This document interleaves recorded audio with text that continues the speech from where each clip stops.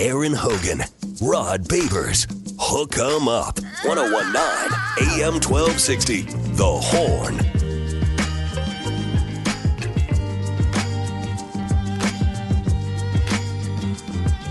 Oh, man. Somebody was listening to Don Miller with our traffic report. I guess there was a report of a Tesla on fire on Tesla Road. What? Oh, no. That's not true.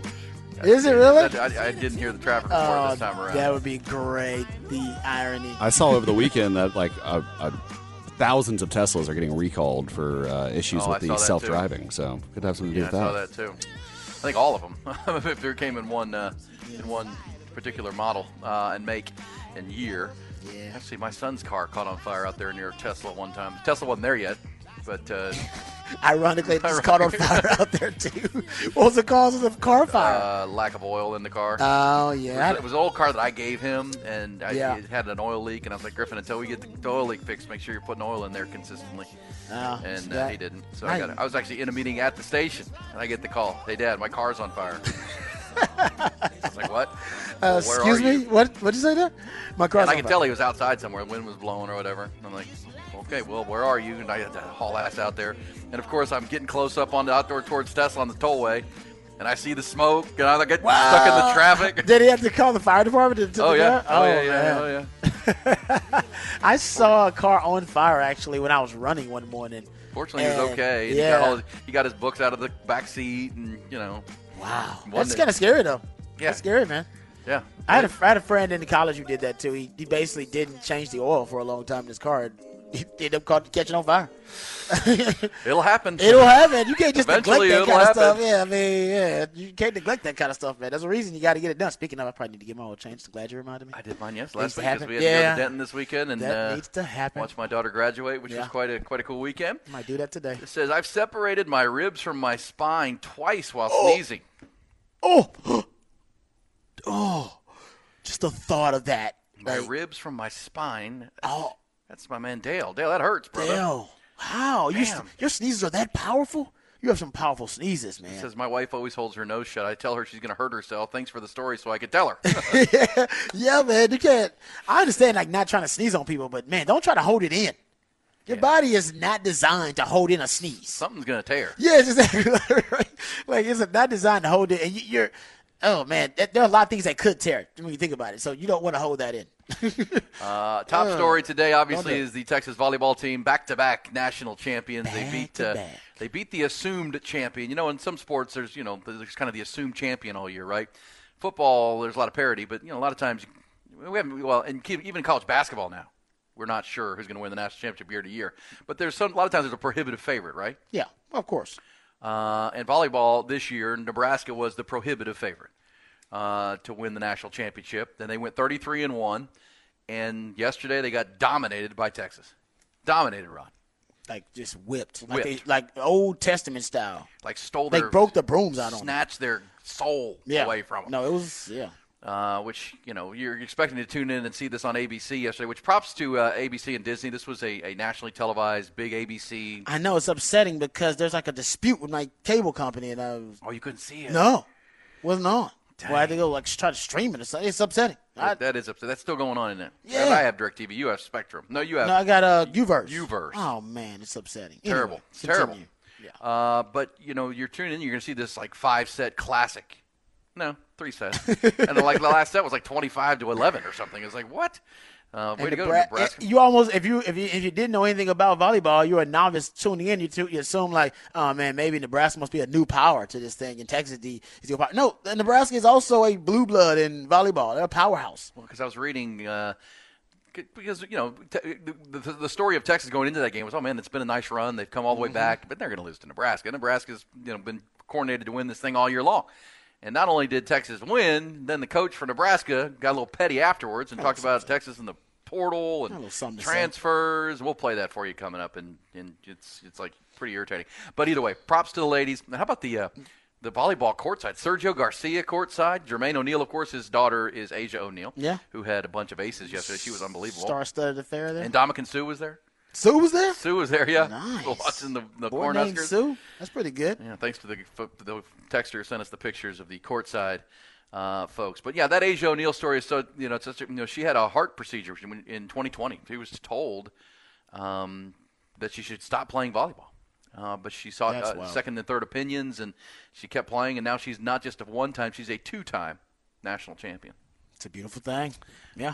That's pretty awesome. That is pretty awesome. And like I said, congrats to the ladies. We saw my man CB, shout out to him. He sent us the tweet from John Bianco because we were wondering how often does a Texas sports program end up winning back-to-back national titles. Turns out volleyball's the 9th. They become the 9th team. Shout out to John Bianco at UT_Bianco, who says Texas volleyball becomes the 9th Texas Longhorn program to ever win back-to-back national titles, joining Texas baseball, which did it. Texas football has done it. Men's golf has also done it, and men's swimming and diving. But the ladies have been representing because they got volleyball, they got rowing, also swimming and diving for the ladies. They got tennis and track and field. So 5 of those 9 are from the ladies' side of the athletic department. So shout out to the women, man, doing their thing. Coming up, we'll have absolutely. And you know what? The funny part is, it was only 18 months ago. We were talking about all the success in the Longhorn athletic department with Chris Del Conte and the back-to-back Directors' Cups. And, I mean, the funny story of, remember, before the calendar year started, CDC got all the coaches together, and they had a big, leadership powwow. And the joke was that, Sark had to go sit over in the corner to the kids' table, right? I mean, because all the championship coaches were over here. Yep. And Sark had to go sit over at the kids' table. You're right about that. Yeah, this is the first year that football's basically kind of pulling their weight. Yeah. And it's they've been winning them Directors' Cups without football. Yeah. Hey, let's put the champions over at this table. Yeah. And then, Sark, you go sit over there. No, but you're right about that, and because David Pearson baseball won some Big 12 championships. They've been in Omaha. Mm-hmm. Basketball, of course, Rodney Terry nearly had them at the Final Four, and they won the Big 12 tournament, and so Big 12 championship. And it's like, everybody over here, Sark, you go sit over there. Go sit over there, Go sit over there, Coach. And you know what? That's he didn't really have to, but I'm sure for him it was like. Well, it was motivated. Well, I mean, it wasn't obviously literally he had to do that, but I think he probably was looking around like, hold up, out of all these coaches, I'm the biggest underachiever in this damn group here, right? Exactly. Looking around at some high achievers, and now Sark is in that high achieving group with what he's done this year. Did see this, though, because I was trying to figure out how often Texas and Nebraska played. So prior to this season, it says Texas, basically the Huskers and Longhorns, while they were in the Big 12 together until 2011, typically now only play each other in the NCAA tournament. So this is prior to this season. Texas had won 4 of the last 5 matchups with Nebraska, and 7 of the matchups between the two teams since '95 were in the regional final, which basically is the Final Four, NCAA semifinals, or in the national championship. So when they meet, it's usually for all the marbles. So they've basically if you go look at it, Texas had way more success in this matchup. So maybe that's part of – I don't know how long that coach has been there for Nebraska. Yeah. I know he ain't been there long enough to obviously experience the entire rivalry, but they do consider it a rivalry. Nebraska does and Texas does. And essentially, not only you getting beat by your rival, but they broke out the brooms on you and whipped you. Skunked you, essentially. So, yeah, I think that's why he's a little petty and a little bitter. And I get it. Chai, can we play that cut from the Nebraska head volleyball coach? This is after, and you'll hear the question that he was asked, and it's a fair question, good question from the member of the media. But here's how the answer went, and obviously disappointed, but probably don't need to throw shade at the team that just whooped you. John, in what ways has Texas set the bar that you and other teams have to match now? I got to think about that, but you look at tonight's match. I mean, they've got half their starting team are transfers. They're all 4th and 5th year players, except for Ella, the setter, who did a great job. So they've got, that's how they've been building their teams. That's how they built last year's team. I like what we're doing. I like recruiting kids and trying to make them be great.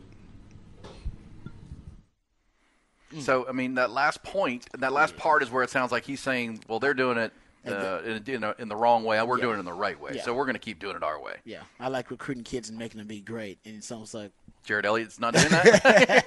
I mean, I understand exactly what he's saying. Texas is going about it in a different way. The transfer portal, it's a new era of college sports, and you're not disallowed to use a transfer portal. It's just a different way of roster construction and talent acquisition. And I think it's tougher, honestly. I know it's tougher to recruit from the transfer portal to Nebraska, no matter what the program is, than it is to Texas. With the NIL, Sure it is. obviously with the NIL space that Texas is in right now, they're one of the leaders in the country there. Austin helps a lot because it's an awesome city, a pop culture mecca. And so I think, and of course, we've talked about this too with Texas. Texas volleyball team is competitive and they're a championship contender. So I think it's just tougher on that coach, and he knows it. And it's not going to get easier, by the way. It's not going to get easier. Well, look, I mean, we talked about it in the 7 o'clock hour. Lexi's son was a player at Texas who transferred to Nebraska. So he's taken players from Jared Elliott. And that's happened. And remember in college softball, the beast of a player from Oklahoma who transferred back to Nebraska through the transfer portal so she should make some money in her home state? Oh, yeah. Like she's from Nebraska, went to Oklahoma, has helped them win national championships. Now she's going back to Nebraska. Hey, the transfer portal, give it and it take it away. Yeah, so don't complain about it. Don't complain about it, man. Just get used to it. The Longhorns did land Matthew Golden through that transfer portal. We'll talk more about that coming up. And in the NFL, the top story, Tennessee, Houston beat Tennessee thanks to Case Keenum. And the Cowboys, it's really hard to even talk about, Rod. How do you go into a second big game? This is really the second biggest road game they've played this year. The first was San Francisco. And in both cases, there's not a phase of your team that plays well. Not a phase of your team. And got out-coached, too.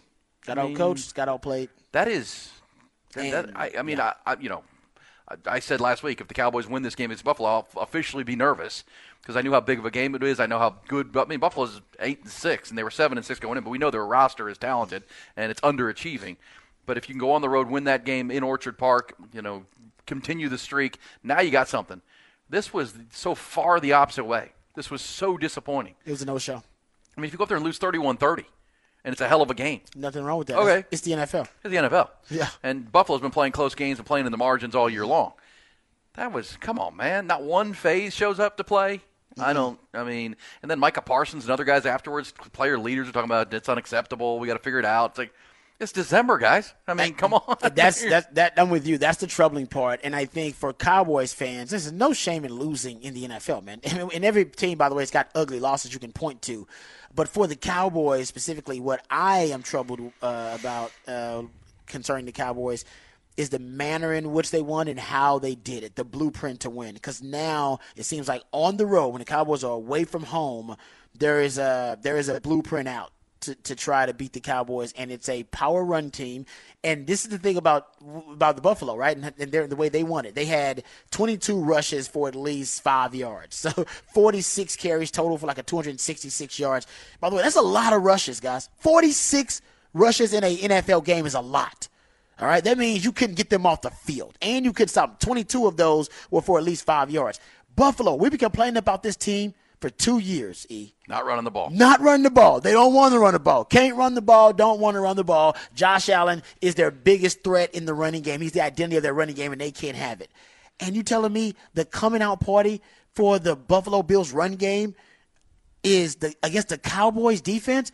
When was the last time Buffalo had a rushing performance as good, E? With Josh Allen as a starting quarterback?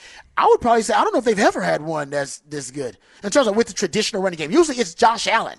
Yeah. He's got 70 of those running yards, they right? Just unleashed James Cook. They just unleashed James Cook. A lot of fantasy owners out there are like, sweet, that was awesome. He had a career day. He had his best game as a pro against the Cowboys. He had 221 yards from scrimmage, most by a Bills player in any game since 2009.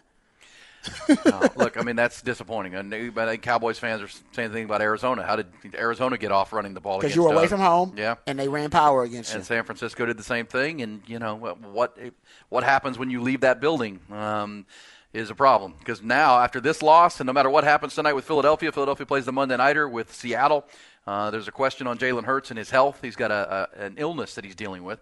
He's been downgraded to questionable, Rod. But it's going to be one of those game time things. How does he feel today? They've been pumping him full of meds and whatnot. So either way, if the Eagles win tonight, it's even worse for the Cowboys. But you're going to be on the road to start the play. You're going to be on the road in the playoffs. Yes, you will be. Yep. I mean, that's now what's officially happening here. Yeah. You're going to be on the road, and right now you'd be going to Tampa to play the red hot Baker Mayfield and the Buccaneers. And who's the running back for the Bucs? Rashad That's what I want to White. know. Who is it? Rashad White. He's actually having a really good year. That ain't good.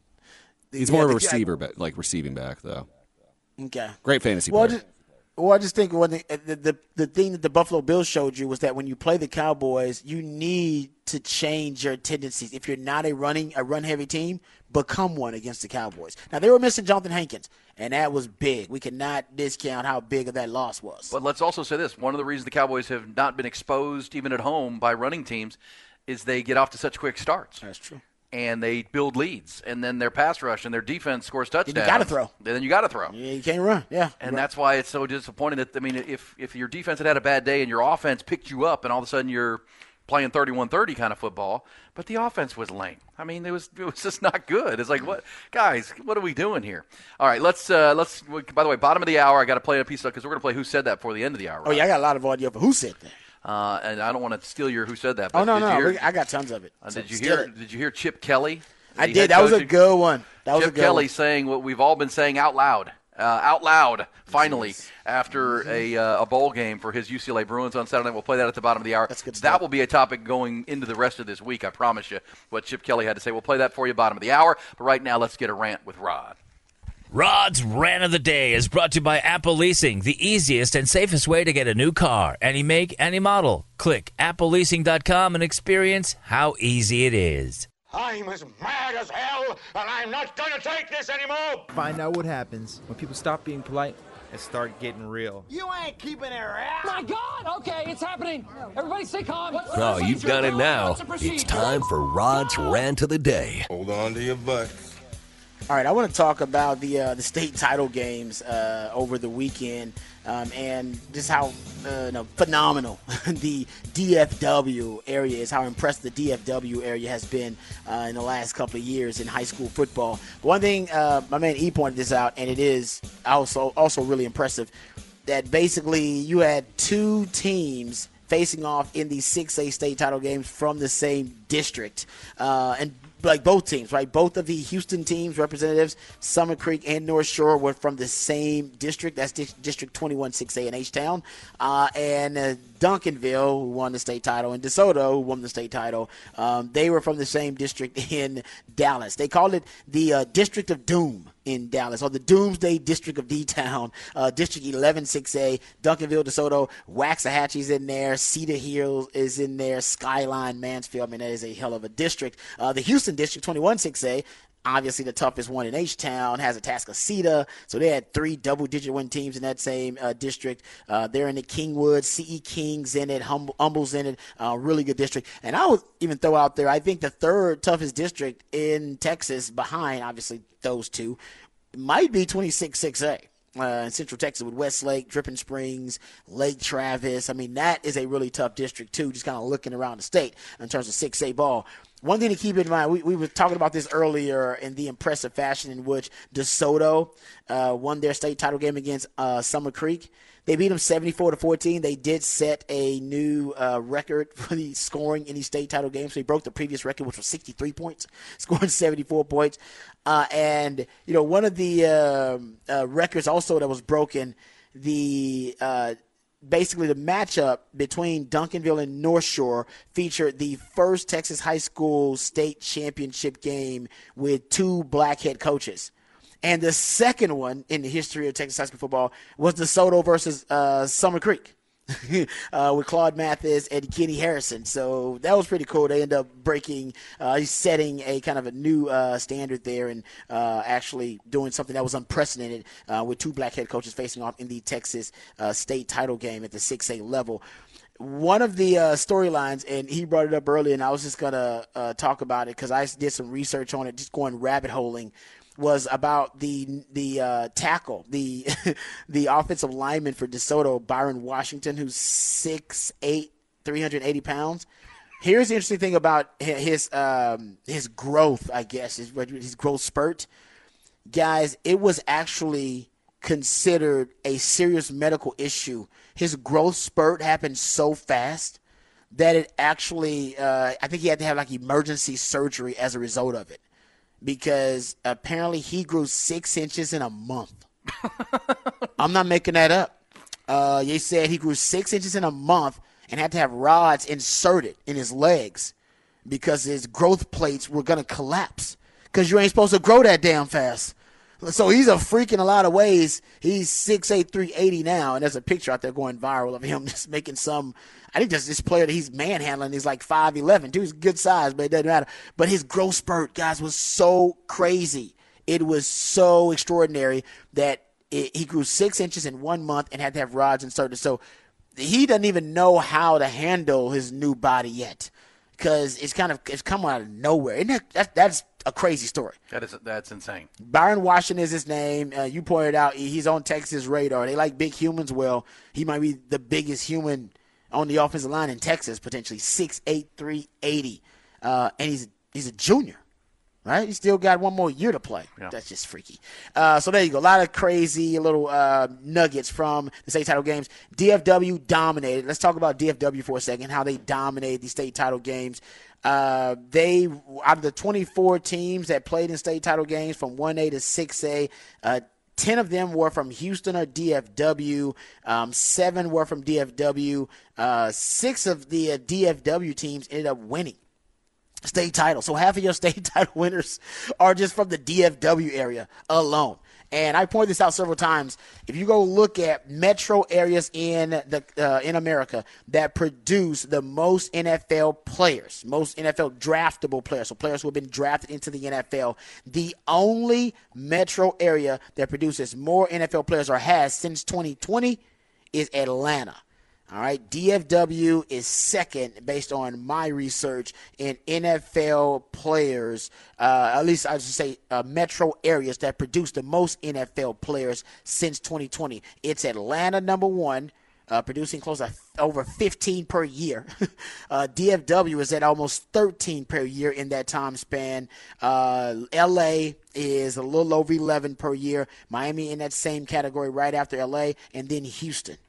So Atlanta, DFW, LA, Miami, and Houston. So Texas is the only state with 2 metro areas in the top 5 most fertile recruiting grounds in the country, just metro areas alone. No other state has 2 of them like that.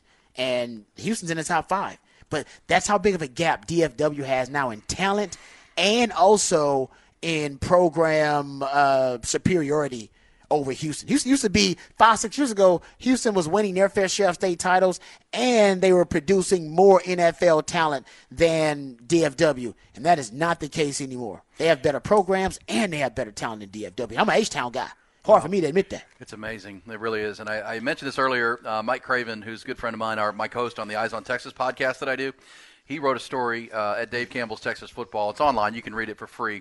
And it's about if an alien came down and landed and spent 5 days watching the high school football and just everything he learned and how amazing it is. That's and great. I like it's unlike anything you'd ever see. And it's really well written, as anything Mike does. He's well right. Written.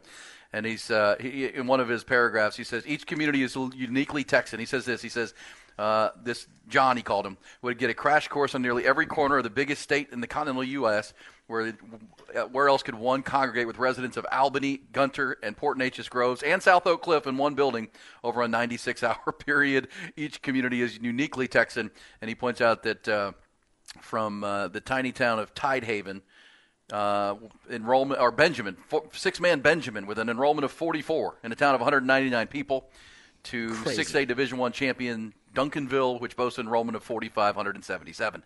And he also points out, to your point about the explosion of growth, and this is a big part of this. Mm-hmm. One of the state titles was won by Anna. You know where Anna, Texas is, Rod? Collin County. It is north of McKinney. So McKinney is where Texas is recruiting Xavier Filsaime. So McKinney is the big 6A school. But if you go north, you get through Melissa, and then you see Anna. And Anna, how about this, according to Mike Craven in this story? See if I can find the official stat here. It has grown from a town of 1,225 people in 2000 to almost 20,000 by 2020. Yeah, population booms. No, that's a great point. You can, and there's a theory about this, and I was talking to Jerry Hamilton about it too. You can predict pretty accurately, actually, where the future fertile recruiting grounds of football and probably other sports are going to come from, just on population booms and migration patterns 100%. in America. And why do you think Central Texas high school football now is what it is? Yeah. Because the population boom in Central Texas happened 15, 20 years ago, and now all these young families, they're having kids, and then you have more and more basically more and more talent available to all these schools. Same thing happened in Houston, and the same thing's happening right now in DFW. Same thing's happening right now in Arizona. Yeah, Phoenix, greater Arizona. Phoenix, Scottsdale. Yes, a lot of talent coming out of there right now. Well, and so especially in the state of Texas where high school football is taken so seriously and there's the period and for the football resources, and the resources. And they pump money into it. Good coaches. And I just drove up there this weekend to Denton. I mean, Denton is kind of a parallel to the north of McKinney. So it's Denton is that's where JT Sanders and Anthony Hill Jr. for the Longhorns. I mean, it is so rich and it's so populated. And you're right, population booms. And it's basically how you predict them. You really can. Yeah, you can see it coming. You can see it coming. And if you go to the south, right, you got the South Dallas, Duncan, you got South Oak Cliff, Duncanville, DeSoto. Mm-hmm. You keep going south, you hear like Red Oak, right? You're starting to hear the name Red Oak. Yeah, exactly. Exactly. Good point. And just keep going. And of course, happens here. It happens everywhere. When the population grows, and people move out of town, right? They go out to the burbs. Happened to where you at the Cy schools where you went to school. Cypress, used to be just Cy Creek, and now it's like 5 Cy's out there. Oh, there's like 10 Cypress something or other. Yeah. But it's happening right here in Austin, Texas. I mean, the powers in high school football and sports in Austin used to be LBJ and Reagan, and now it's all moving east. Manor, Elgin, Pflugerville. Up into Round Rock, same thing, any direction you go. Butte-Kyle, I mean, it's just the way it works, and that's happening all over Dallas. Springs. But what you're pointing out is that in Dallas, it's the most fertile in the country for the most popular sport in the country. It is. It's the crop, and it's just ever expanding. I thought it used to go back and forth between Houston and Dallas, and now Dallas has maintained this superiority for a long period of time, and I'm wondering if Houston's going to catch up. Because right now, like I said, only Atlanta is producing more NFL players, drafting NFL players than DFW. And I think, honestly, DFW, at the rate they're going, they're going to catch Atlanta pretty soon. Well, and it's amazing. Right? One of our great listeners sent us the graphic of where these schools are within the state. Yep.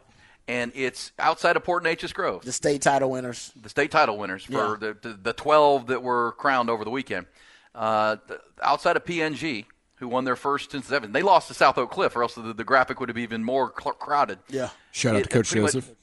Coach Joseph, yeah, that's a legacy. Coach, that was your defensive coordinator, right, at Westlake? Yes. And Gary Joseph was the longtime legendary Katy head coach when Katy was the power. Oh, trust me, I remember that. His son is now at PNG, and he's won a state title within his second or third year. Oh, I didn't realize that. Okay. But so if South Oak Cliff had won that game, and it was a tough and tight game, been their third straight title. Pretty much all 12 champions would be on a line you could draw between west of Fort Worth and Aledo, go east to Gilmer, and a little bit north. They're all along the I-30, I-20 corridor. There's no way that's ever happened in Texas high school. I know. It's football history.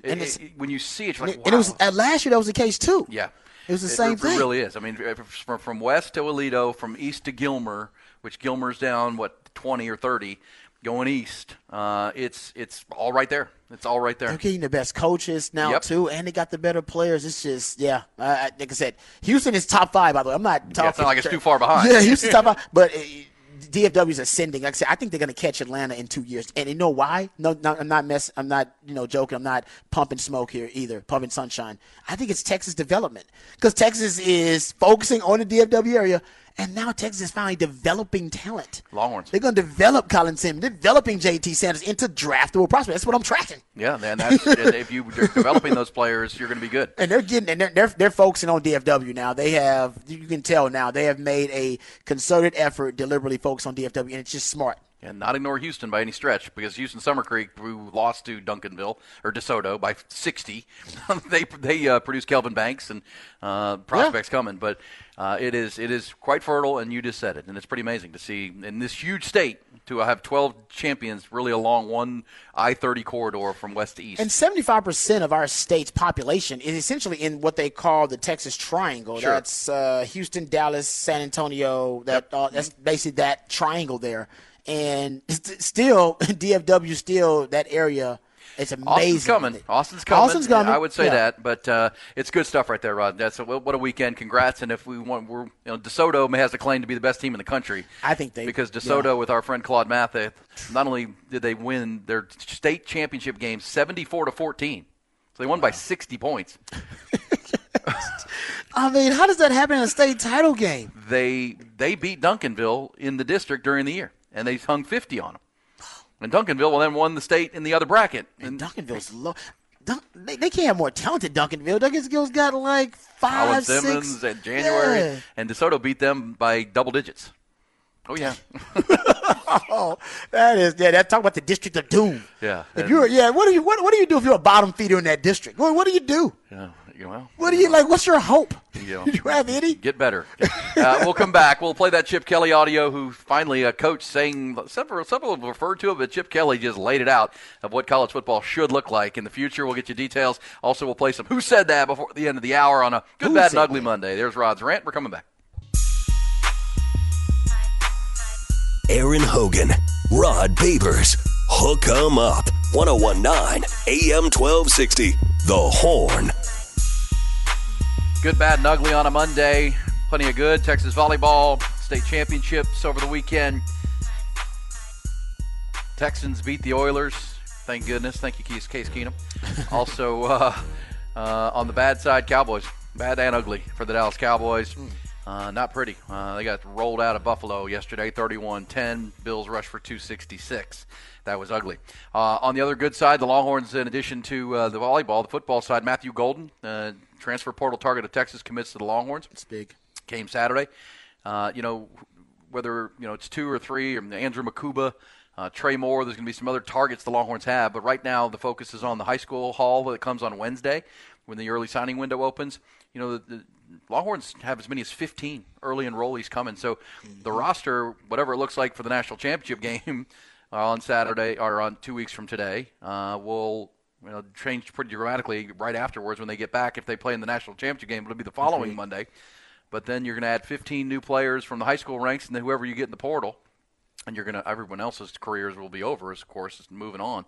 But we'll get into that. Obviously, we've got a busy week covering all that for you, Rod. The portal, the recruiting, and where it's going while we get you ready simultaneously for the national semifinal. I mean, if we think we're busy talking about it, imagine how busy the coaches are actually being right in that situation where they have to balance recruiting, transfer portal. I guess recruiting is closed up now, so that was good. But they were balancing recruiting. Midnight last night, we went dark. Yeah, and preparing for Washington, too. I mean, that's a lot. And, by the way, you still got to recruit your own guys. Don't forget you got to that. keep your – well, by the way, speaking of that, did you know that's emerged over the weekend that the most, crystal ball predictor for where Malik Murphy's going to go? Have you seen this? No, I've seen some options, but which one has the best The one I saw yesterday chance? was Duke. That Duke has emerged and Manny Diaz is the new coach at Duke. I don't know. Interesting. Who's going to be OC? That's what I don't know. Yeah. But Duke, that would obviously tell you the young guy's got a great head on his shoulders. He wants to get a great degree. Duke is a great school. Well, you got to have good grades to get into Duke. Yeah, anyway. right. So it means he's already got some. Now, I'm not reporting grades. Malik to Duke. That just was a report I saw. So keep an eye on that. But Duke, Baylor, Oregon State was a name, and when the kid from Ohio State. Oregon State's not bad. When the kid from Ohio State, Kyle McCord entered the portal. Everybody, he ended up committed to Syracuse over the weekend. Yep. So you keep an eye on the portal. Did we figure out why did he get pushed out there? I think so. I think there's a lot of those guys on Ohio State that were, told we're going to go recruit other people. Because a lot of times it's either the player wants to leave or the coaches are telling you. He didn't have a terrible year, though. No, it wasn't bad at all. Syracuse, from Ohio State to Syracuse, that seems like a huge drop-off. We'll see who Ohio State lands as their next quarterback. They also have the kid Devin Brown, the quarterback who Kyle McCord beat out, who was the younger player. Because remember, Kyle McCord had been weighted and was waiting behind C.J. Stroud. And Devin Brown is another 5-star. He's in their program. He very well could be. Remember, Texas recruited him. Yep. Sark was on him. You're right. So that's a name to watch, too. But you can expect they're going to add one of these portal quarterbacks. But we'll keep an eye on it. That is the madness that's going on high school and college. By the way, on the high school thing, that was a great rant, Rod, about DFW. And as I said, a visual of – because, look, this says if you've seen the athletic facilities in the DFW area, they're insane. This says my cousin lives in Gunter and teaches at Anna, double state titles. Look, I think what Rod is saying, what we're illustrating, is any agronomist or farmer would tell you what makes a great crop is the soil, right? You got to have the right soil to grow healthy crops. the soil in DFW and greater DFW for 100 miles in any direction is where the players are coming from. It's fertile. It's where the championships are coming from. Yep. So it's a fertile soil. Well, and so championships and high-level players, though. That's why the DFW is they're producing both. That's a population boom meeting great soil, which means, then they're getting the best coaches. They do have the best facilities. They are developing these players. It's everything. It's all of it. Yep. They check all the boxes. You're right about it. It's a great point because they put a lot of money into their programs so they get the best coaches who develop talent the best. And then now, because of the population booms, they're getting access to the best talent. Yeah, and the coaches from the other big programs are moving on to start in these small schools that are coming online where the rooftops are all being built. Yeah, that coach at Anna, he ain't going to be there for long. No. he probably came from Duncanville or he probably came from DeSoto or something. Be a DFW pretty soon going back, and it just grows, the whole thing. And then the competition builds competition, which builds competition. Yeah. You're seeing it right there in greater DFW, and greater meaning, I think, 100 miles in any direction. Yeah, I'm with you. Go. Hey, can we play this? Now we're going to play some Who Said That coming up. I want to tell you who this is, Rod. So listen to this. This was, there were bowl games over the weekend. Texas Tech, by the way, props to Joey McGuire. They got the bowl win, another resounding bowl win. They beat Cal on Saturday night. But UCLA played in a bowl game. I don't know if they won or lost. Oh, Aaron, I don't think you sent me this, by the way. I didn't send you the Chip Kelly? No, I did not find it. It might have, because internet issues might be. It might have gotten. Yeah, it might have went through. Well, will you find it, Ty? It's everywhere. It's I got it. All over the world. I actually got it right here. Yeah, I'll try to send it to him because I was sending some stuff on my phone and it wasn't always going through. So I got it for you. All right. Well, if you send it to him, I want to play this because, and I reference this because this is going to be the conversation. We've had it on this show before many times. Right? I predicted that when conference realignment began going in mass, and it looked pretty obvious to anybody that was paying attention that it was going to go to 4 power conferences. Yep. The obvious next step is that it's going to that football will separate from the NCAA. Too much revenue. Those 64, 68, or whatever the number of teams is it settles on will move. They'll split, and because they need some guidance, they need guardrails. But the NCAA can't provide guardrails for all the levels of football when they're so dramatically different. Well, who's going to be in charge? Well, here's Chip Kelly, the head coach at UCLA, who's also been in the NFL with the Philadelphia Eagles and the 49ers. Here was Chip Kelly, who had a pretty novel idea about where college football is going and should go. What is the biggest issue that you might have right now, whether it be realignment, NIL, transfer portal, and what would your plan maybe be to try to solve it? I think they're all a problem, and I think we need to have a conference commissioner. I think football should be separate from the other sports. Just the fact that our school is leaving to go to the Big Ten in football, our softball team should be playing Arizona in softball. Our basketball team should be playing Arizona in basketball. But because football left, and they're saying, well, how do you do that? Well, Notre Dame's independent in football, and they're in a conference and everything else. I think we should all be independent in football. And you can have a 64-team conference that's in the Power 5, and you can have a 64-team conference in the Group of 5. And we separate it, and we play each other. You can have the West Coast teams, and then every year we play 7 games against the West Coast teams, and then we play the East. So we play Syracuse, Boston College, Pitt, West Virginia. Then the next year you play against the South while you still play your 7 teams. You can play a 7-game schedule. You can play 4 against another division opponent, and you can always play against one Mountain West team every year so that we can still keep those rivalries going.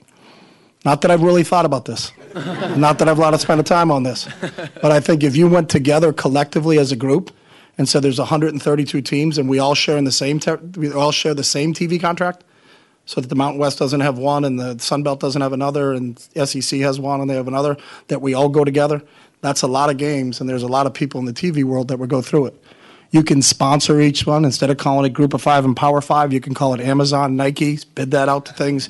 You do a lot of different things. But I think if we still do the same thing and take all that money, and I would do this, and I think this needs to be done, that money now needs to be shared with the student athletes, and there needs to be revenue sharing, and the players should get paid, and you can get rid of NLI, and the schools should be paying the players because the players are what the product is. And the fact that they don't get paid is really the biggest travesty. Thank you, Coach. There's Chip Kelly.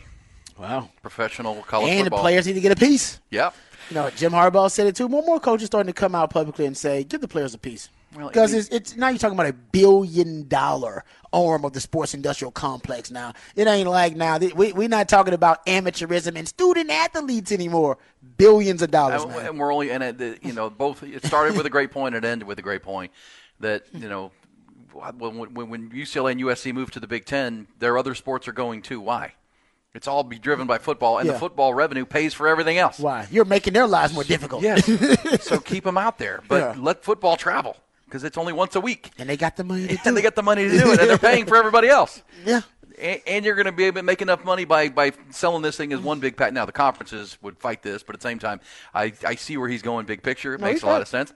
We'll pick that up. We'll talk about that later. They have to have a fund, basically, that those schools, you talk about the 64 whatever, that they devote a certain amount of money back to the other sports. That's all they have to do. They'll pool a certain amount of money. It'll be a fund. I don't know how many hundreds of millions, and they'll be like, hey, this is for y'all every year. Y'all get this 200 million every year. Leave us alone. Yeah, we'll do the rest. We'll do the rest. We'll earn y'all the money, and it'll go up every year. It'll go up every year as we make more money. Right, and it's professional college football. It really was. It is. It's really, and it's we're there anyhow. Yeah. Because if you're going to put guardrails and systems in place to regulate it, who's going to do that, and how do you do that? That becomes the question. It can't be the NCAA, and they can't. But the NCAA still needs to run all the other sports. Like we just saw the volleyball championship. They have their hands full. Basketball. Yeah. They got plenty to do. Yep. Let football run football and pay for everybody else. We'll come back when we do. Rod, who said that on a Monday? Aaron Hogan. You just got to keep living, man. Rod Babers. Livin. E and Rod B. On the Horn. Ooh, and been saying that. Who said that? Who said that? Who said that? All right, Rod Babers, who said it? We just heard some compelling audio from Chip Kelly. We heard good audio this morning from, not good audio from the Cowboys side of things in their locker room, but also the coach at Nebraska made everybody mad after Texas whipped them. What do we have? What do you have for me, and who said that? We try to guess who said what from the weekend. We got a bunch of good clips. Obviously, the weekend full of great sports headlines, and we got some great pieces of audio for you. All right, Ty, just dial up any one of those clips I sent you so we can play. Who said that? Texas played a game against Oklahoma State, which was a legendary game. In fact, they're down, I believe it was 17 at half, right around there, down to 16 at half to Oklahoma State. And I've had 3 different people tell me this story, and I've confirmed it with people in the room, in the locker room. Oklahoma State's not a great team that year. This is Mike Gundy's, I believe, first year, maybe second year, but they're just trying to get their footing. Texas is a juggernaut. They're number 2 in the country. They're undefeated. They go to Stillwater, and they're down 16 at half. They go in at halftime. It's a small locker room. It's not a great locker room there at Oklahoma State. They were doing construction. They were kind of building what T. Boone Pickens has now built as their stadium. And Mack Brown starts yelling, turning over tables, hitting stuff. Like, come on. Ah! And Vince stops him. He's like, yo, out. I've had this confirmed to me. He told Mack Brown to leave the locker room. He turns to his teammates and he says, hey, I got this, and turns on a boombox. True story. Confirmed by 3 different people. What did Vince do? He went out. He ran for 267 yards that day. They end up winning that game by, I believe, 17. From down 16 to winning by 17. That's the type of player. This guy could turn it on at any moment. That is awesome. He is him and was him, Vince Young. And Mack Brown got the National Coach of the Year that year. That's great. For getting out of the locker room. Get out of the way. That was actually Joe Klatt. That was Joe Klatt. Telling the story. But I had never heard that story, actually. And I thought that was pretty interesting. And honestly, I think we all believe it, too. It's like, oh, yeah, that sounds about right. Sounds about right. Like, you are like, I got this, Coach. Calm down. Calm down, Coach. Turn the boombox on. I would love to know what song was playing. That's the only other detail I want to know. What song did he turn up on the music, on the boombox there? And they got their... They got their sugar together. You know what I'm saying? Yeah, they did. Well, you can understand Mac being mad. It's that everything's coming apart here. Oh, yeah. We're going to win the. We already beat Ohio State. We're going to win the national championship. We win this easiest coaching job Mac ever had. Just let that guy be him. And by the way, that was a smart move by Mac. Because remember, at first, Mac, they weren't letting VY be him, and VY was thinking about leaving. That's exactly we know right. that now. And then Mac and Greg Davis got together and said, why are we – listen, this guy is a hell of a ball player. Why are we trying to put him in a box and force him to be something that he's not? Let him be him. Let's just see if he leads us to the promised land. Yeah. And he did. He did. Get out of the way sometimes. Yeah, sometimes you do. I mean, the players have to take – I mean, Sarkis talked about that when Roshan Johnson helped bring the players, the coach, their locker room to this new coaching staff in year one. Then after that Iowa State game, it was Roschon that stood up and said, guys, these are good coaches. We either get behind them or you got to get out. Yep. And guys like Bijan stood up behind him and said, yeah, come on, y'all. I mean, that's where you start weeding people out, but it takes the players. Coaches can only yell so much. Speaking of coaches yelling, who said this, Rod, after a big win yesterday? Man, so proud of you guys, man. We talked about getting to 8. We got to 8. Great job. Great job. Hey, shout out to Case. Awesome job, man.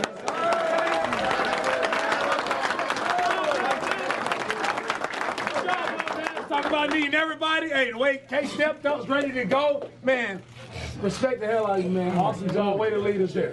Awesome job, man. Defense, great job. Great job. Defense, way to stand up. Time after time after time. Way to stand up. D-line, way to hunt.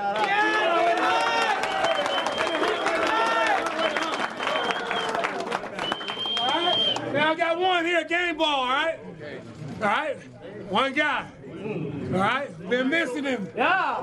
And when he came back, we needed him more than ever. All right, Amy, let's go. Who said that, Rod? That's D'Amico. And he gave the game ball to Kaimi Fairbairn, the kicker. 54-yard field goal as overtime was expiring. It's a clutch kick, man. 19-16. And to the point about his D-line and the defense, Derrick Henry yesterday against remember all the huge 200-yard games he's had against the Texans the last 3 or 4 years? Yep. Derrick Henry, 16 carries, 9 yards. I don't know. I got to go look at his game log throughout his career. I don't know if he's had a game that bad. He was getting game wrecked every time he took the ball. He couldn't get – every time he touched the ball, they were in the backfield on him. I know. I don't think he's had a game that bad. I'm going to go back and look. I don't know if he's had a game that bad. 16 carries, 9 yards. So, I take that back. He did have 34 yards just today. So he actually this year he does not look good. Yeah, well, that's you got to turn if you're D'Amico Ryans because the previous years he was winning fantasy leagues for people against the Texans. I would say this too because the Texans fell behind 13-0.